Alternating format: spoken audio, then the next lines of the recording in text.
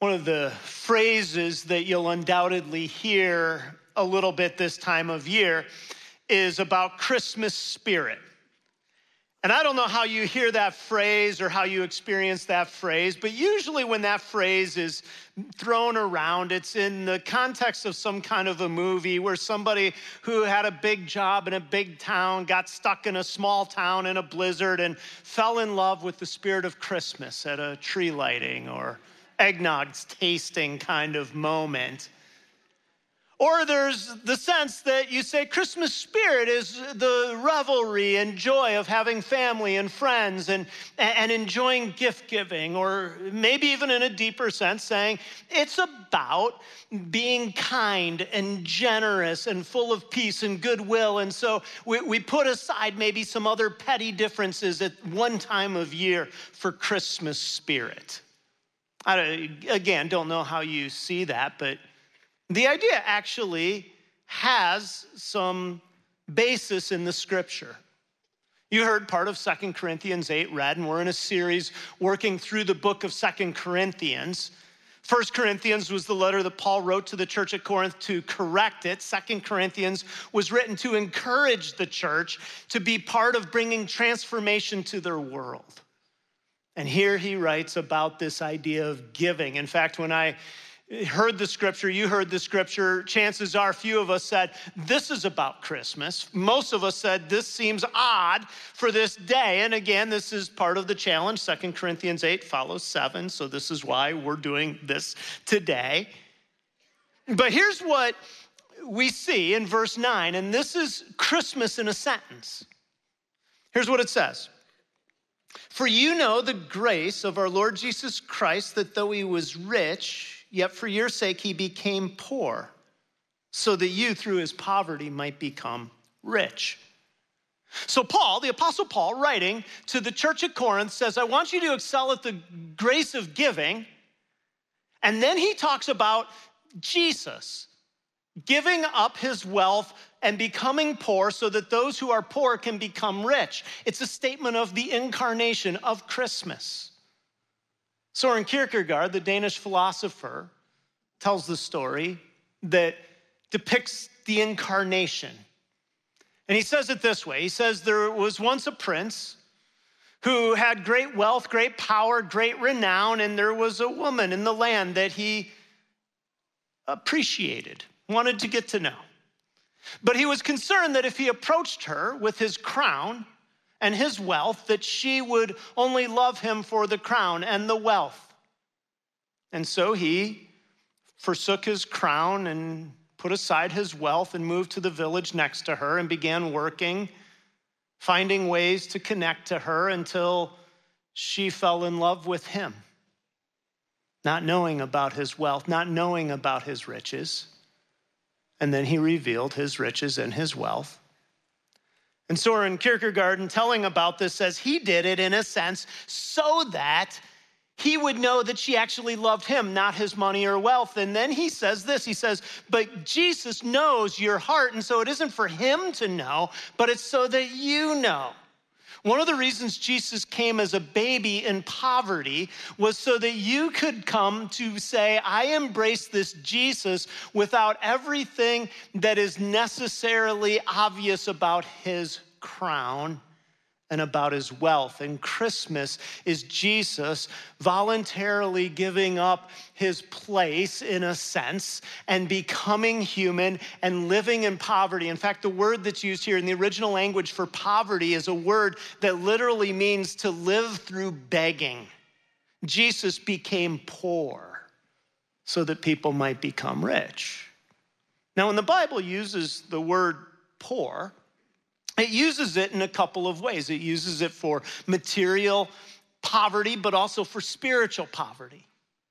And when the Bible here is using the word riches, it's, I don't believe, simply saying that because Jesus came to earth, any of Jesus' followers will be rich, as much as it's saying there will be spiritual riches, that will be true riches. In fact, what I'd like to do today is just talk about some of the implications of this summary of Christmas that Paul draws out in these verses around this. And the first is this, and that is Christmas means that the greatest treasure is available because of Jesus' poverty. And here what I'm referring to is the kingdom of God. Jesus in Matthew 5, what's known as the Sermon on the Mount, verse 3, said, "Blessed are the poor in spirit, for theirs is the kingdom of God, the kingdom of heaven." So what does he say? That when you recognize your poverty, that's when you get the kingdom. That's the greatest riches. And Jesus brings that to our realm of possibility because of what he does. But sometimes what people think is that the way that they get the kingdom of God is through their performance, their behavior, their almsgiving, through their goodness. But the teaching of Scripture over and over is it's Jesus' poverty, that Jesus went to the cross, that Jesus did what we can't do. This is why Ephesians 2 says that it is by grace that we're saved through faith. It's not our works. It's not our riches. It's not what we bring. It's what Jesus brings. And the way that we come to share these riches is admitting our need, believing in Jesus, and confessing who Jesus is. And here we see just this summary of Christmas saying this is what Jesus has done. But there's something else, and that is we see that Christmas compels what I'm going to say is equity. Now, I recognize that this word in our current environment may make some people uncomfortable. But I want you to see that this is the word that the Apostle Paul uses here. Here's where we see this, verse 13. "Our desire is not that others might be relieved while you are hard-pressed, but that there might be equality." Some translations say fairness. The word means equity, that there's fairness in the way in which people use their resources. And then it's repeated again in verse 14. The goal is equality. Now, what does that mean? Because some people would say, well, material poverty is an issue. And sometimes what we do is we go into our political camps and we simply say either poverty is a result of choices, bad choices, and if people would make good choices, then they wouldn't be poor. Or we go into the other political camp and we say poverty is a result of systems that are broken and people being in oppressive systems. But you know, the Bible doesn't let us simply go to one end of the political spectrum or the other. It causes us to have a little more nuance in the way that we see things. And the reason I say this is because the Bible says very clearly that if somebody won't work, they shouldn't eat. The implication is if you're capable and can work, therefore you should, otherwise you shouldn't eat. You can make choices, but there's also people who are products of a system. In the Old Testament, there were 4 groups that God had a special heart for: widows, orphans, foreigners, some would say immigrants, migrants, and prisoners. Those are the people who live on the margins, and God and his people were to have a special heart for those people. And that was, in a sense, God saying, I care about the systems and the people who have systems that keep them down. And so equity means that in part, people with lots say, how can I give to people who don't have as much? Now, you may say, well, we don't live in the same time frame as the Corinthians, and that is true. We have taxes, and you are compelled to participate in social programs, whether you want to or not, that help people. And so there are some differences, but here is what I think Paul is driving at. The Macedonians, the church, if you read through the beginning of chapter 8, were said that they gave to their ability and beyond. And that was a poorer region. Corinth was a very cosmopolitan, wealthy city. And the people in Corinth, he's urging to give, and they were giving to this relief to the church in Jerusalem. And what was happening, I think, is he was saying, you have a lot and you haven't given, and yet these people who have a whole lot less have given sacrificially. And here's what I think is probably going on. In a sense, the Corinthian church is probably a lot like the American church. This is American Christian person. And what happens is we basically often have this mindset that says, I earn money, I have money for what I need, and then I give a little bit of money out of my resources as I feel compelled. In fact, the average statistics about how much money church-going people of faith, Catholic and Protestant, give in the United States is well under 2% of their income to all charity, not just to the church, to all charity. And what that means is there's a whole lot of people saying, yes, Jesus has become poor so I can become rich. Now I've got money and I'm going to give just a little bit out here. Do you see the lack of equity? Now, what I think he's driving at is probably this. This is also American Christian. What I think he's driving at is that we would say, here's some money for me that I need, and then there is money for need. And when we say there's money for need, that pot is as big as the need, and this pot is for what it is that I actually need.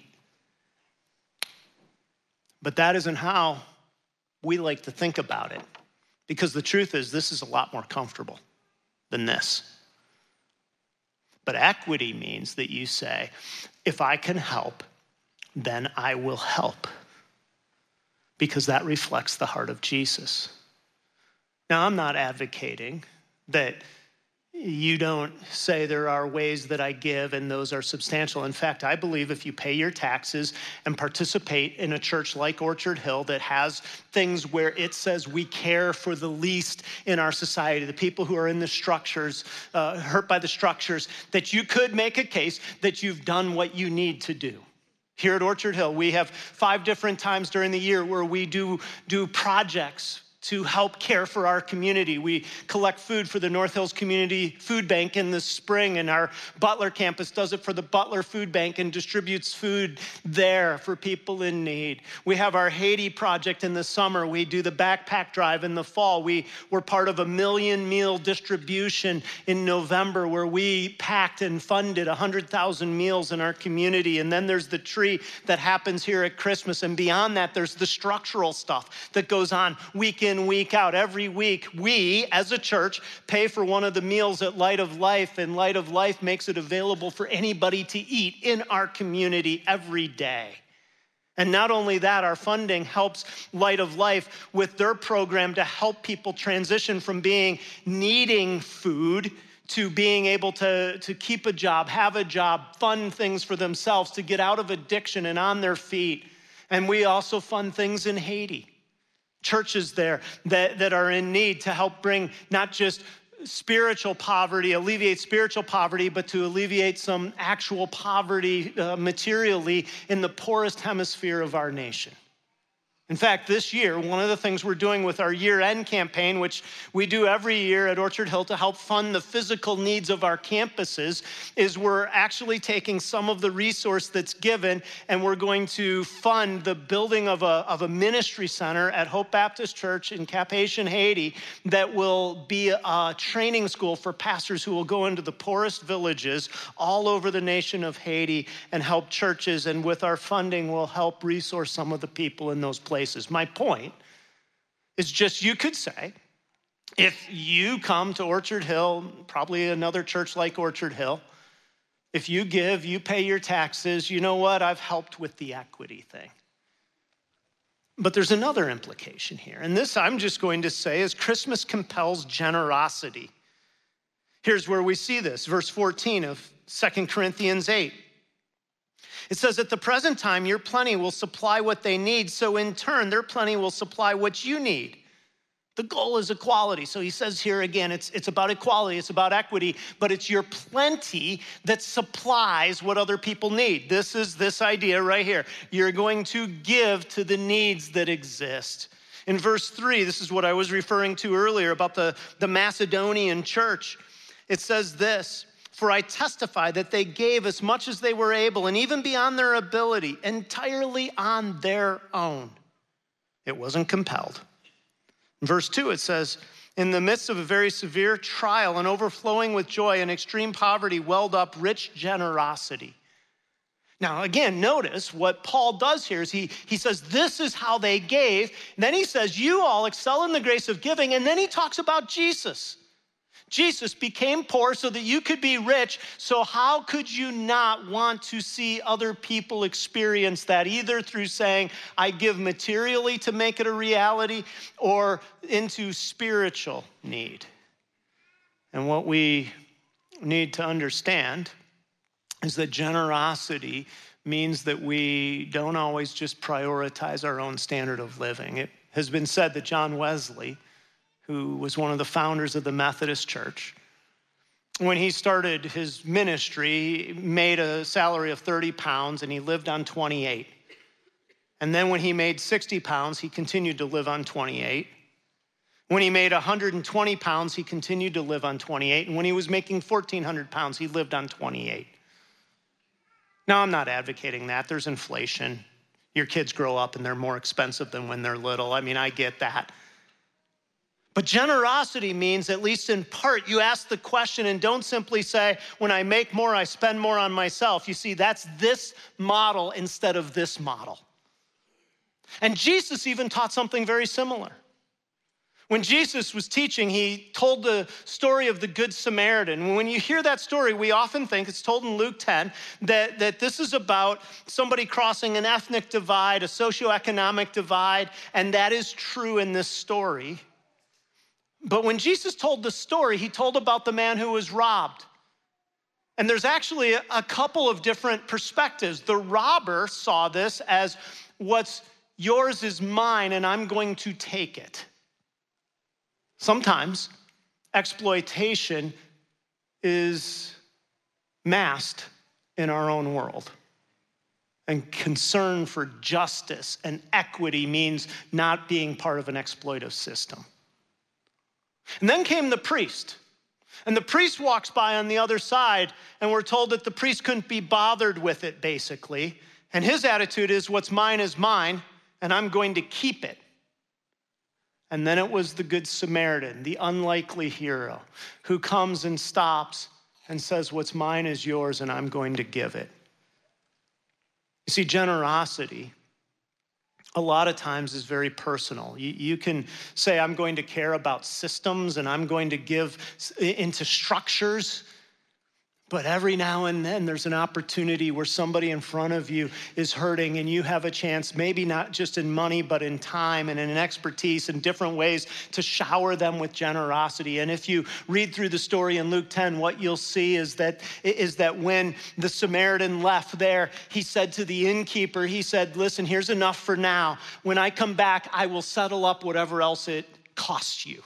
Do you know what that is? That's a blank check. I don't know about you, but I don't like the idea of an open tab. And here he was saying, I'll do whatever it takes. Now, it's possible to just be generous and say, I'm just being generous. Christmas spirit. It's kind of the idea of our day and age. You go into a store and somebody says, hey, it's the season. Would you like to round up for, and then they fill in the cause? You know what I'm talking about? You know, there's sick children and you can round up to help sick children. I mean, what are you going to say? No, I don't want to round up to help sick children. Especially when you're buying a bunch of stuff for yourself. But that isn't really generosity as much as it's shame-based, like compulsion to give. And some of you probably say, oh, I just don't do it. I just say no. I get it. But generosity means that there is a time when you see a genuine need and you say, even if this cost me, I'm going to give. And sometimes we can be generous so that people will see us as generous. But the way to give in Jesus' name is to say, I'm compelled because of what Jesus has done for me, and that's why I'm doing this for you. And if you add that little piece, what will happen is you will bring the name of Jesus into the places where you're generous. There's one other thing, and that is Christmas compels trust. Here's where we see this. This is in verse 15, it says, as it is written, the one who gathered much did not have too much, and the one who gathered little did not have too little. And this is a reference to Exodus 16, which in the Old Testament was when the people of Israel, God's chosen people in the Old Testament, had left Egypt and were journeying to the promised land. And they were in the desert and they didn't know where their next meal would come from. And so God supplied them with manna so that they would have enough to eat. And when God supplied them with manna, some people went out and they took too much. And when they took enough for themselves, God provided the next day, but when they took too much, it spoiled. And it was God's way of saying, I've got this. Now, I can't totally relate to not knowing where my next meal is coming from, being in the desert. I'm guessing that I would have been a lot like the Israelites who took too much, saying, I need more.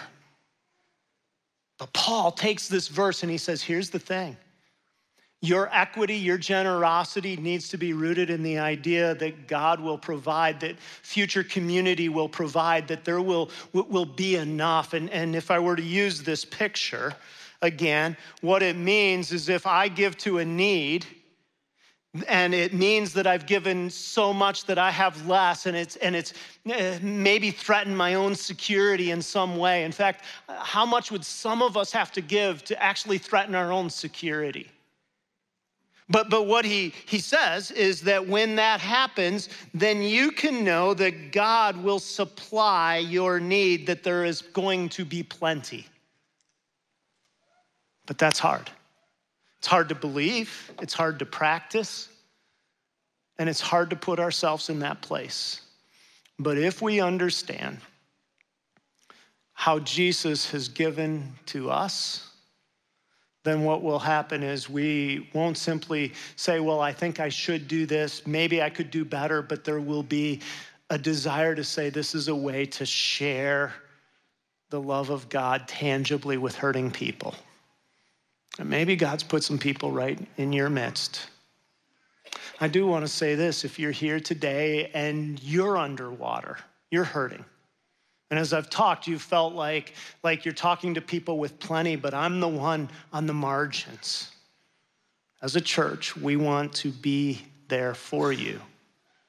And so if you'd approach the leadership at your campus, we would be happy to talk about ways to help. In fact, as a church, people have given to our Elias Fund over the years, and there is money available to help. And so we want to invite you not to go through a hard time and not say anything. Now, we do ask people, after we've helped them once, to go through financial peace and to meet with a financial counselor to say, what changes can you make to the structure? There's an old book called When Helping Hurts, and the idea of the book was to say sometimes by helping people, you're not actually helping them. And this doesn't come from the book, but it was the idea of if you can teach someone to fish, but you keep giving them a fish instead of teaching them to fish, you may not be helping them. And so what we try to do is say, we'll help, but then we want to help you get on the right path. And so we aren't saying that we'll fund risk or bad choices as much as we would love to help anybody who's hurting. And if you're here and you have plenty, then maybe just praying about how God could open you to say, who could I give to? Certainly the church that you go to, if it's not this church, other ministries, people, the opportunities to just simply say, I want to respond with the spirit of what God has done with generosity as part of what I think the Christmas spirit is implied. And here's again just how Paul says it. 2 Corinthians 8, verse 7.